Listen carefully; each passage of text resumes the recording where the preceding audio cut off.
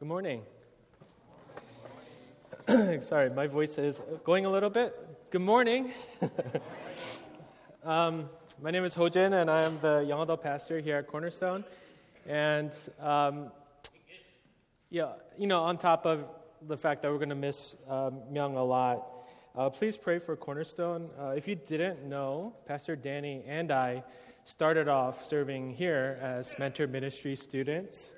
And we just fell in love with this church and served in so many different ways and even have changed roles in the past. And even the seminaries that we do have right now who preach the past 2 Sundays, Chris and Janet, have been such a blessing to us. Would you pray for this church that we would also receive more seminarians so that this body would be built up so that it could do its mission and fulfill the vision that God has given to us? That is really a prayer request that I would like to share with all of you, especially now that Myung has made us really sad.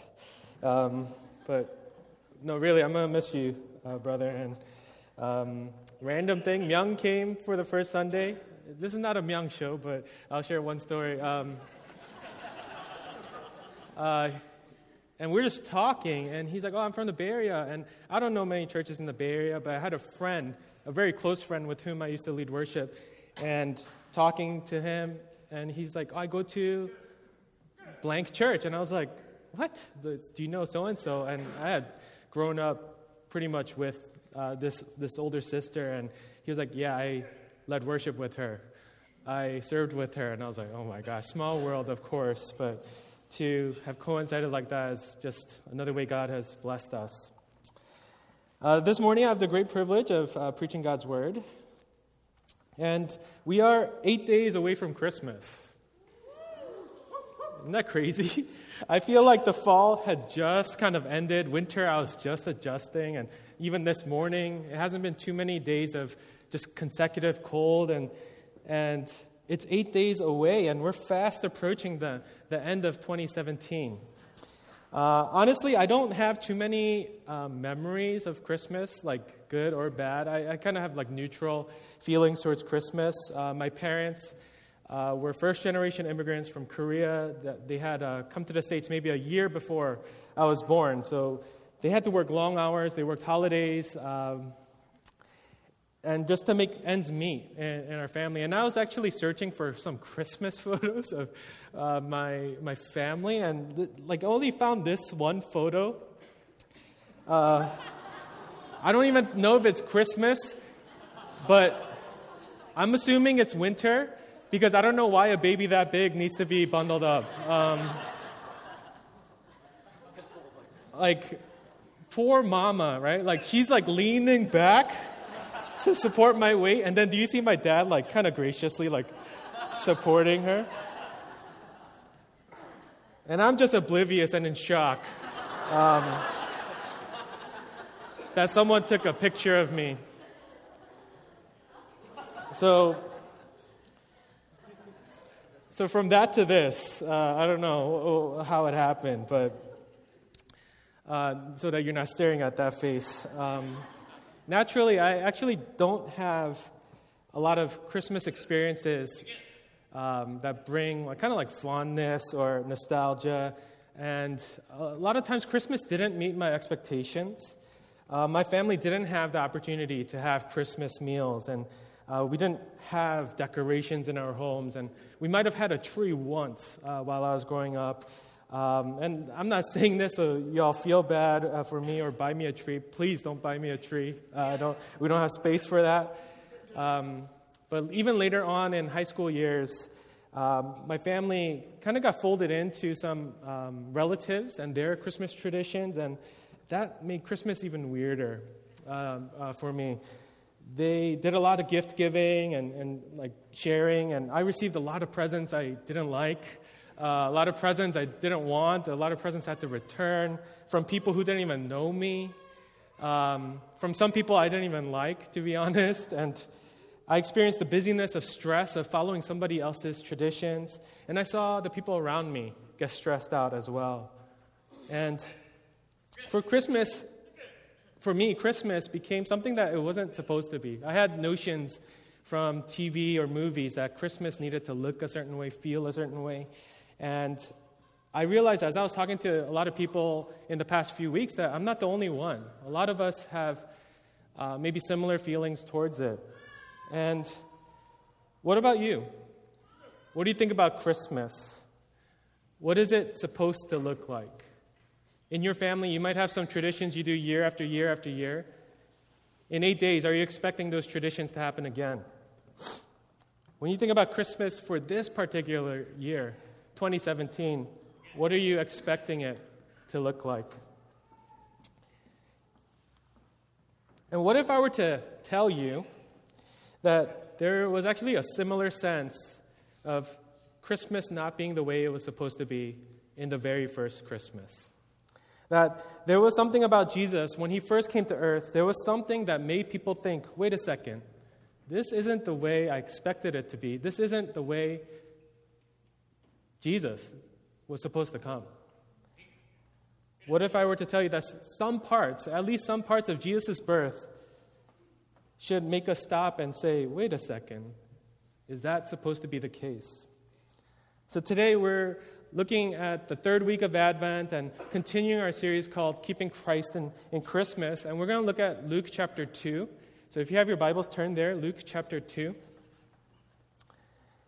And in particular today, I want to invite all of us to read this passage as if you've never read it before. In fact, I'll even say that some of us who've grown up in the church and have seen maybe different Christmas skits and pageants have kind of misportrayed some of this story. So if you have never heard this story, you're actually at a significant advantage to a lot of us who've heard this before. So please join me as I read from verses 1 to 21 as if you've never, ever heard this story or read this story before. Starting from verse 1. In those days, a decree went out from Caesar Augustus that all the world should be registered. This was the first registration when Quirinius was governor of Syria, and all went to be registered, each to his own town.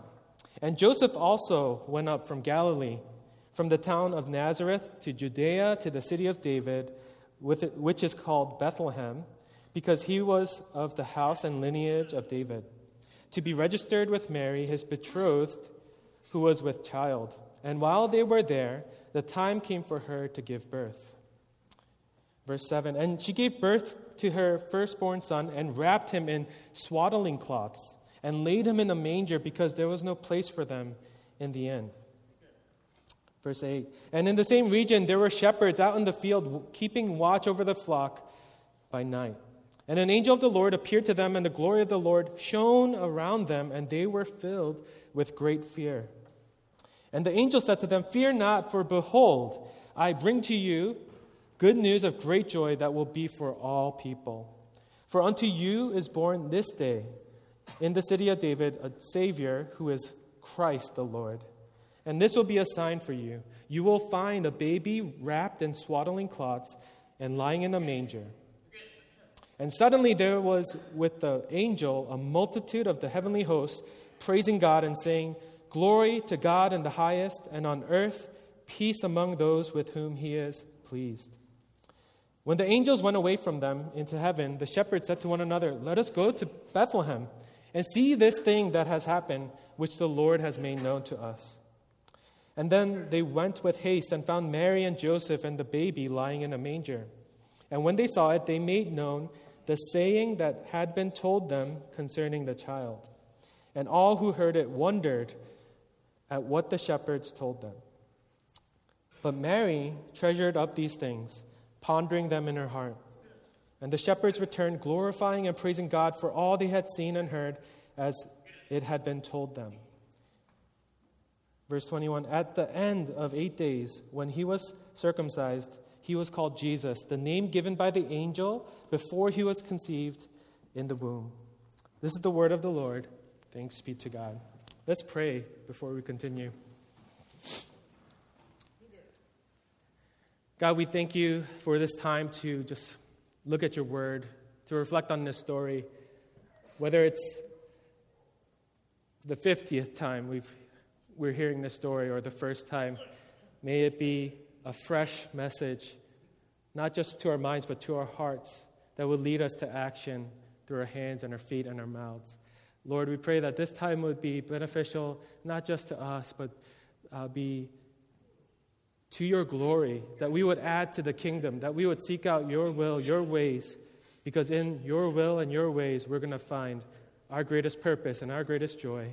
So we pray that your Spirit would be with us, strengthening us, feeding us, allowing us to behold Jesus, your Son, for who he is exactly, and that this story would make a difference in our lives, starting even today. So we depend on you to do that. We thank you, God, and in Jesus' name we pray. Amen. In verse 10, an angel appears and makes this crazy, amazing announcement. The angel says, "Fear not, for behold, I bring you good news of great joy that will be for all people. For unto you is born this day in the city of David a Savior, who is Christ the Lord." I bring you good news of great joy. Good news of great joy that a Savior had just been born, and this Savior is the Christ. And that word is the Greek word for Messiah, meaning that this was the long-awaited, the long-anticipated, the long-expected king that Israel had been waiting for centuries. But there are so many details in Luke 2 that paint us a picture that should throw us off a little bit. This Messiah that was so long expected, so long awaited, so needed by the people, finally comes, but Luke details out all these different things that kind of throw us off, that make us say, wait, is this how it's supposed to be? Luke includes the detail right in the beginning of chapter 2, in verses 1 and 2, that scream at us in hindsight, because Luke talks about the Roman rule. He's talking about Caesar Augustus, and historically Caesar Augustus was known to view himself and have his people view him as God. So isn't that such a weird and bleak backdrop to put the birth of Jesus? Politically, here's what's happening when Jesus is born. The Romans have all the power. And the angel comes and says, I have good news of great joy, that a Savior is born, a Messiah, the Lord, the King. Not only that, Luke emphasizes that this pregnant teenage girl, the one to give birth to a Messiah, is still not married. Luke didn't have to say that Mary was betrothed and that she was still pregnant. So that means she was still living with that potential of scandal and shame. In verse 7, we're told that this Messiah is born on a road trip. I actually have a college friend who ended up giving birth in the backseat of her car on the way to the hospital. Even like for all of us, we're like, oh my gosh. But this is a road trip. Back in the day, no cars. And Mary had to give birth inconveniently. Not only that, it's told to us that there's no place for them.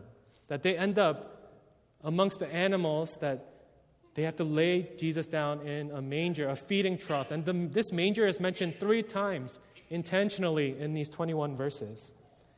These details almost stand in contention to the amazing announcement that the angel gives in verse 10. Good news of great joy.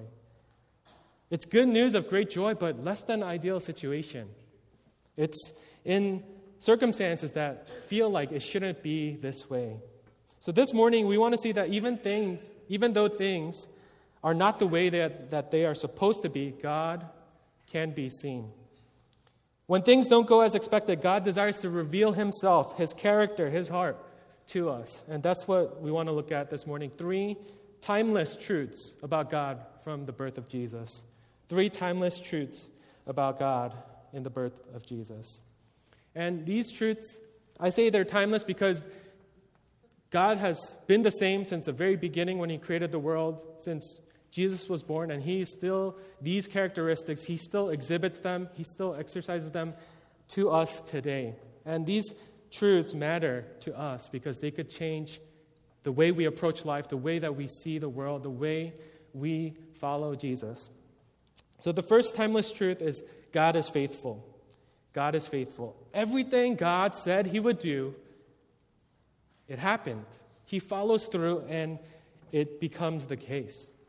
In verse 6, we read, it's almost too just like pithy or like concise, right? Verse 6, while they were there, the time came for her to give birth. Verse 7, and she gave birth. Right? The time came and it happened. Luke is making it very clear by naming it and saying that it had happened. The virgin birth that was promised and predicted in chapter 1 becomes reality.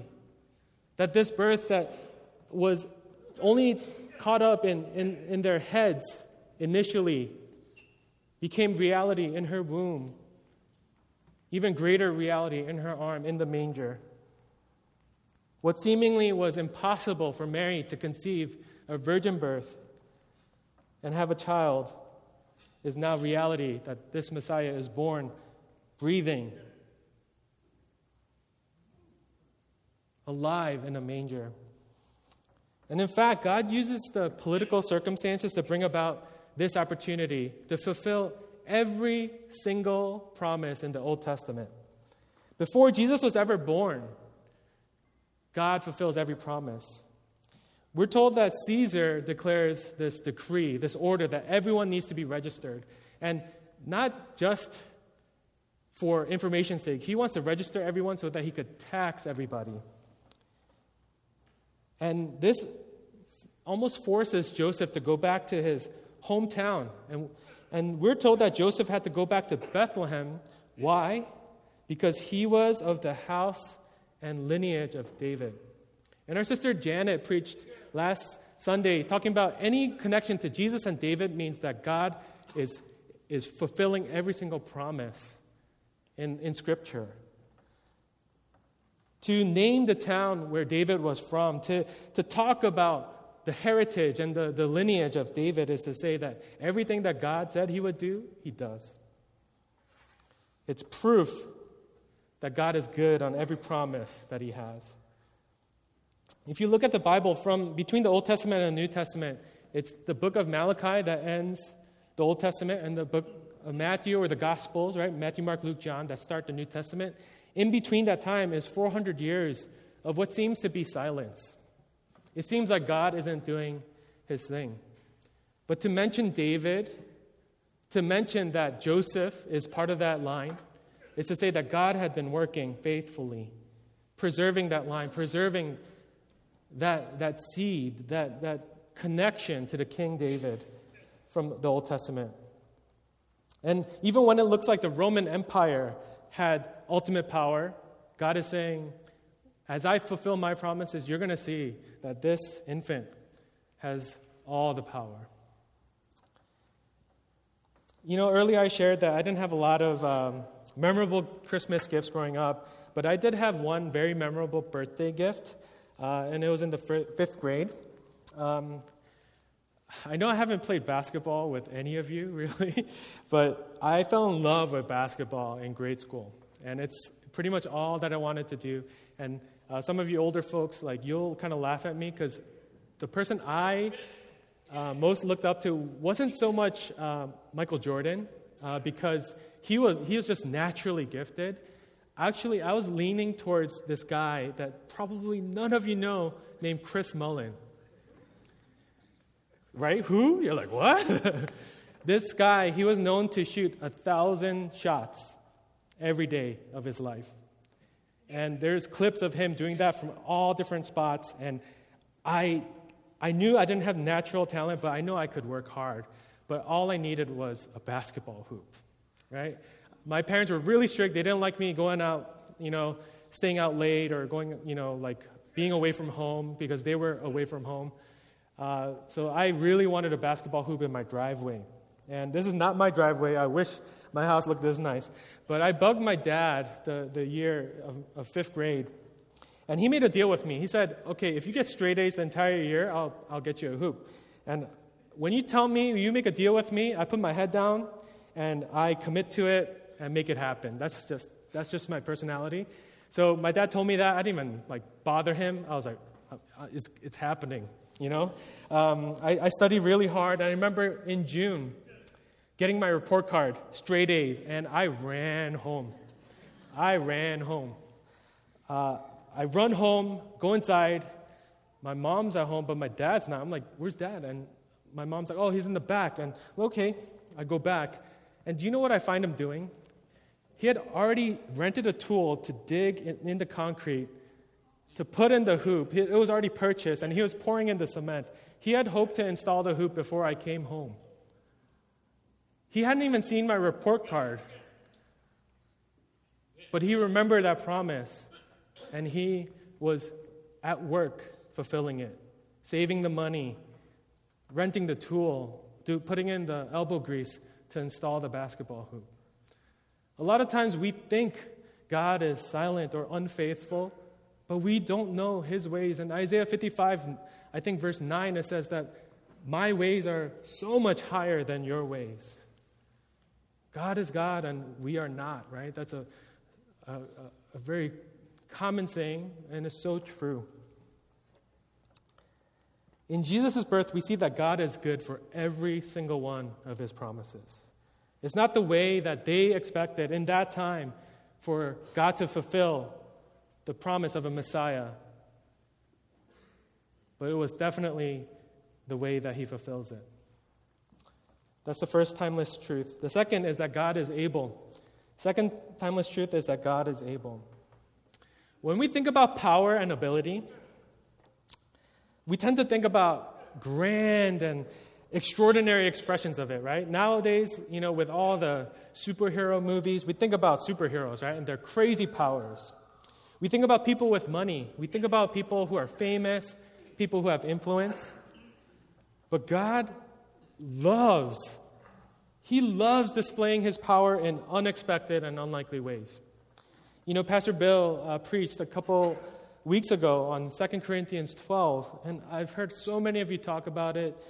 Please thank him for that message if that has impacted you. But in verse 9 of 2 Corinthians 12, Apostle Paul is talking and he says, "But God, He said to me, my grace is sufficient for you, for my power is made perfect in weakness."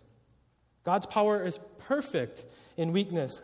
And Apostle Paul continues and says, "Therefore I will boast all the more gladly of my weaknesses, so that the power of Christ may rest upon me." And I was reading Luke chapter 2, and I kept going mentally back to 2 Corinthians 12, because in what situation is a baby a viable source of power and ability? In terms of, let's just talk about the animal kingdom. Human babies are one of the most helpless, unhelpful beings in the world, right? It's a weird fact, but I like stand-up comedy, and it's hard to find clean stand-up comedy, admittedly, but Jim Gaffigan is one of those really clean. I think he's really funny. Maybe you won't think so. But he has 4 kids, and he says, "Oh, do you want to know what having 4 kids is like? Imagine you're drowning, and someone hands you a baby. A baby cannot help. Adding a baby to the equation externally doesn't solve a thing."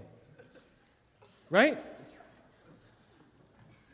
And Luke continues and says in verse 7 that this baby, this infant, is in swaddling cloths. Nothing about this exudes power. Nothing exudes the ability to save in this image.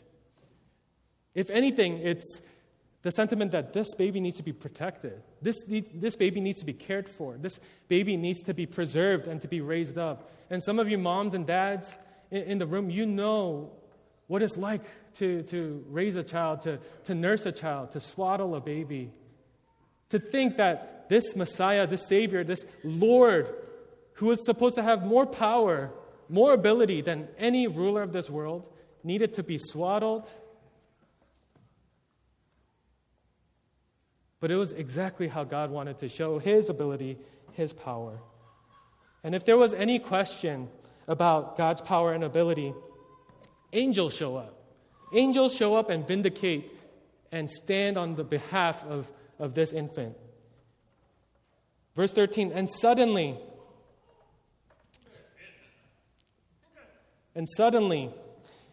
with the angel who talked to the shepherds, a multitude of the heavenly host praising God, they show up. And I love, if you just pause for a moment, a multitude of the heavenly hosts. It's not all of the heavenly hosts, it's just one multitude. And the phrase heavenly hosts evokes language of armies. When you think about armies, you expect them to fight, but what is this army doing? The victory's won, the baby's born. All we have to do is praise.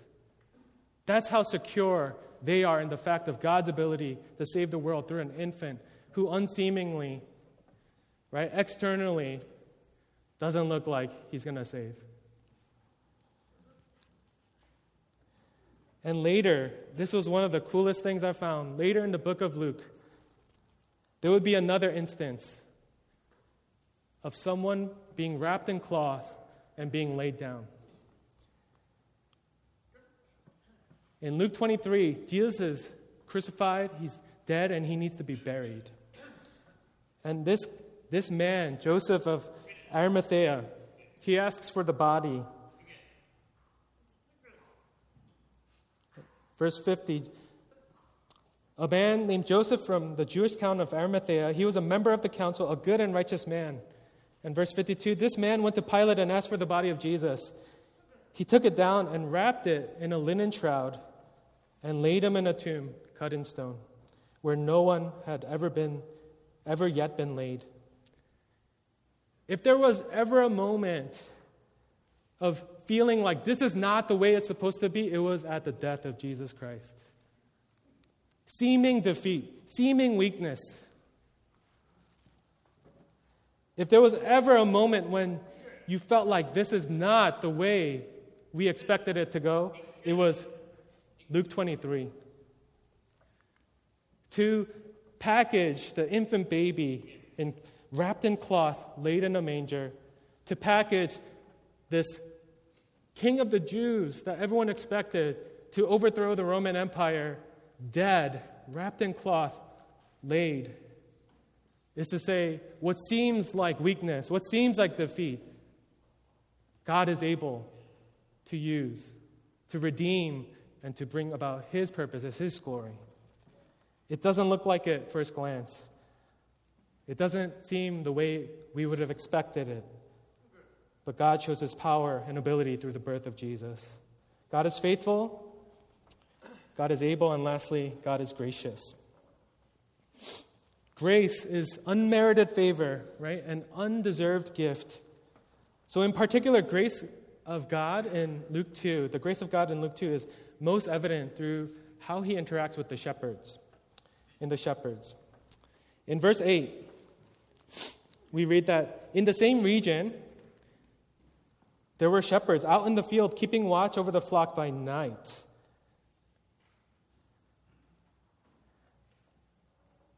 The fact that they were in the field and not in the town reminds us that shepherds were outcasts. They were socially pushed aside because of their occupation. They were religiously unclean because they were handling animals. And they were even unreliable sources of information. Shepherds were treated as untrustworthy.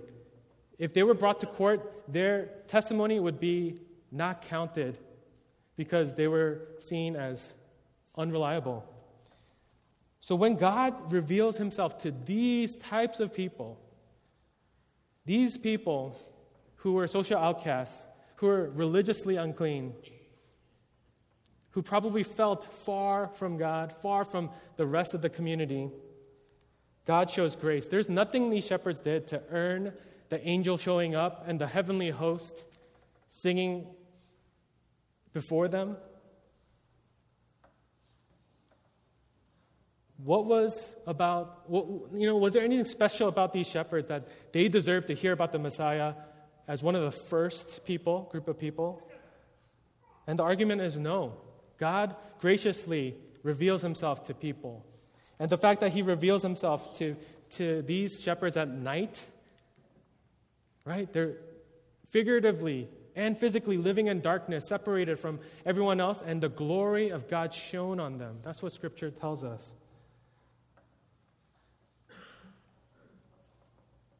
And God makes it even clearer through the message of the angel. In verses 10 to 12, the angel says to them, "Fear not, for behold, I bring you good news of great joy that will be for all people. For unto you is born this day in the city of David a Savior who is Christ the Lord, and this will be a sign for you."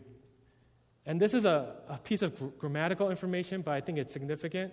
All of those second-person pronouns are singular. The angel doesn't address the shepherds as you people. The angel addresses the shepherds as part of the collective, the rest of the people, Israel, who will receive this Messiah, this Savior, this Lord. Through the angel, the shepherds realize that God wants them to be part of his salvation recipients. That God wants these shepherds who feel so far away, so cast aside, to be part of the covenant family of God. Isn't that such good news? That God sees those who feel far away, those who feel like they have no right, no part of God's promises, those who feel like it's so hard to experience God, to see God in what they do. That God wants these folks to experience the peace that he wants to bring through the birth of this infant Messiah. So when we're confronted with situations and circumstances that don't seem the way it's supposed to be, we have to trust in God's grace. That he loves us more than we could ever realize. And some of us today, admittedly, if we're really honest with ourselves, we feel forgotten by God or distant from God. And yet others of us who are experiencing God's grace feel that there are other people in our lives who need to receive the grace of God. There's something, if we're really following Jesus, where this world or this life feels like it's not the way it's supposed to be. But to remember God's grace is such a necessary truth we need to remember for the rest of our lives. God's faithful, God's able, God is gracious. These truths are timeless. That's why it's so good to reflect on a Christmas story every year. And admittedly, these three truths aren't new for a lot of us. Even for those who don't follow Jesus, these are characteristics that you've probably heard about Jesus or God. But it would be a serious, serious mistake to feel like, oh, I already know these. Let's move on. Teach me something else about the Bible. Show me something different. It would be a serious mistake of pride to move on quickly because you already know, or I already know. These are truths that will sustain us. These are truths that when God most wanted to reveal himself through Jesus, that he displays to the world. These truths are what will sustain you when you go through hardship. These truths are what will strengthen you to overcome the things in your life. And I'll even argue that any struggle in your walk with Jesus is because you doubt or undermine one of these truths. Are you dissatisfied at work? You might be questioning whether God has faithfully led you to the job that you need to be. Are you frustrated that some of your family members don't know Jesus yet? You might be questioning whether God is going to be gracious to them.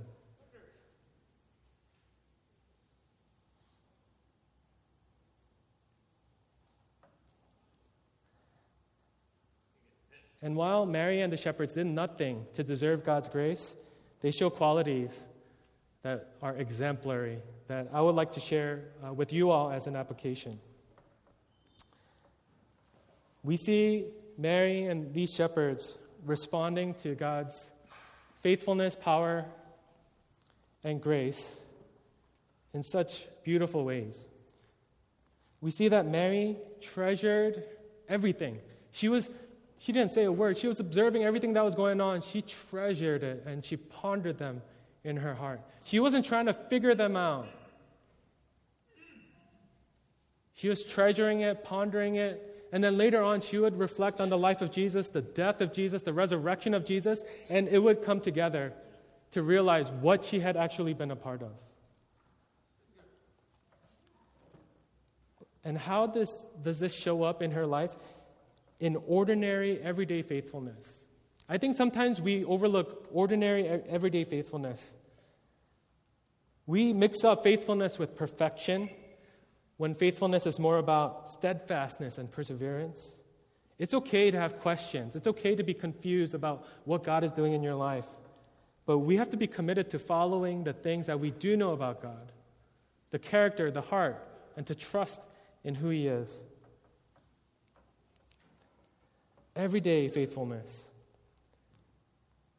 And then the shepherds, we see that after they encountered this Messiah, what do? They return. But they return such different people. I'll boldly say that they might be the happiest people in all of chapter 2. They're glorifying and praising God for what they experienced.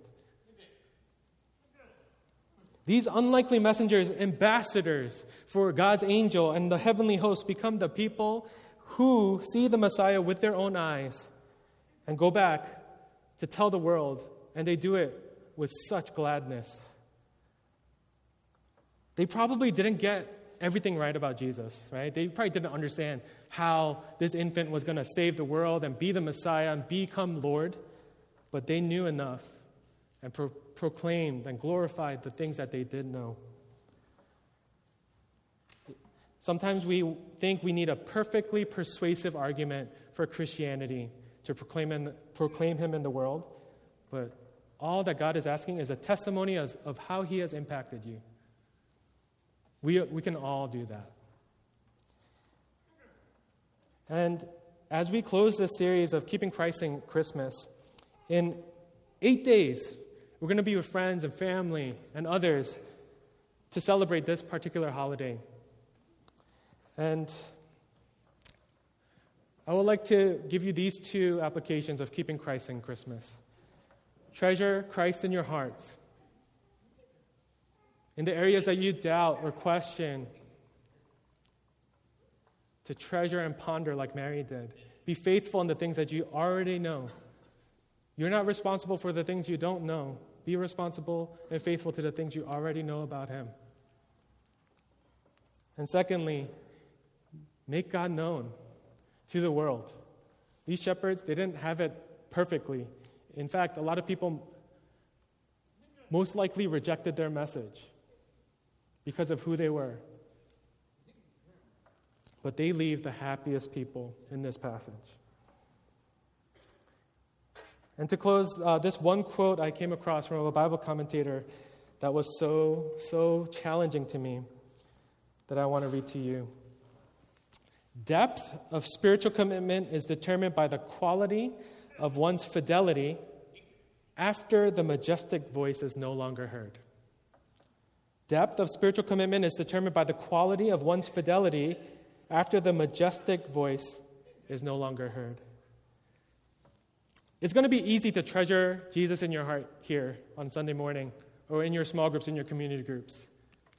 It will be, but what about Monday through Saturday? Find a way to do that. Maybe read this passage again with fresh eyes. Maybe ask God to purify your heart in the ways that you maybe distrust or doubt His faithfulness and His ability and His grace. It's going to be easy to glorify and praise God here on a Sunday morning when we have awesome praise leaders. Do you realize that our praise leaders, June and Alice, picked songs that were straight from Scripture, talking about shepherds, talking about what the angels sang today? It's easy to glorify God, praise Him here, but what about to the world who desperately needs this message? And God is saying that you'll be so happy to do that when you do it after being overwhelmed by who I am and who I am for you. So could I encourage some of you to be bold this Christmas at your Christmas dinners Maybe you don't have believing families, but to say, hey, mom, dad, whoever, can I pray for the meal? I'm just really thankful to God. Or for some of you to bring up within the group that whoever you're with, to say, hey, can I read a scripture in the Bible that means a lot to me? I just want to read it over you. You don't have to say a single thing. I just want to read it because it's truth to me and it changes everything about how I live. And when you get the opportunity to actually share the gospel, seize it. Don't have to do it perfectly. Seize it. Testify to how God has impacted you.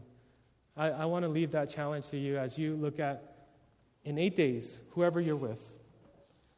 So the story of Jesus in Luke 2 puts us in the shoes of Mary, Joseph, and the shepherds. The story of Jesus' birth shows us the heart and character of God. And these reactions from Mary and the shepherds show us how to experience the deep joy of this good news. Amen? Good news of great joy that we need and this world desperately needs. Let's pray together.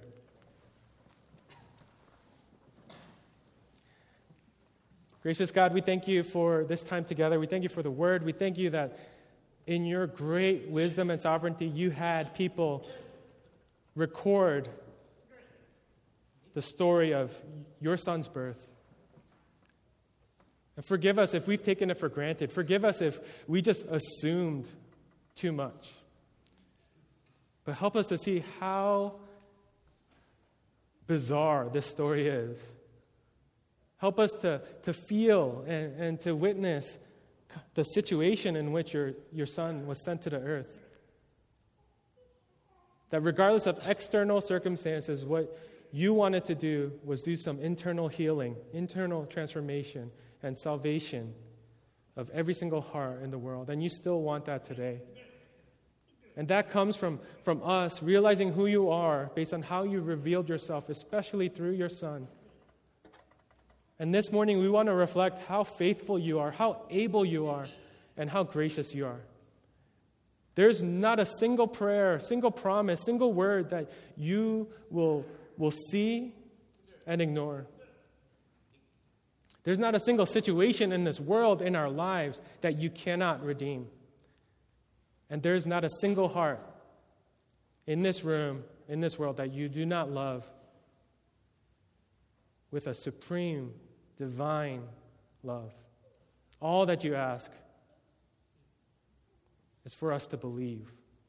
So this morning, we want to exercise faith. And as we continue our worship, that as we worship God, that you would be strengthening our trust in you, our commitment to you, our perseverance for your name's sake. And we ask that you would help us experience your joy. We don't want to muster up our own joy. We want your joy. We want to go out like the shepherds did in Luke 2. So strengthen us at this time. This time matters before your eyes. May we behold you, behold Christ, and make you known in the world. We thank you so much. And in Jesus' name we pray. Amen.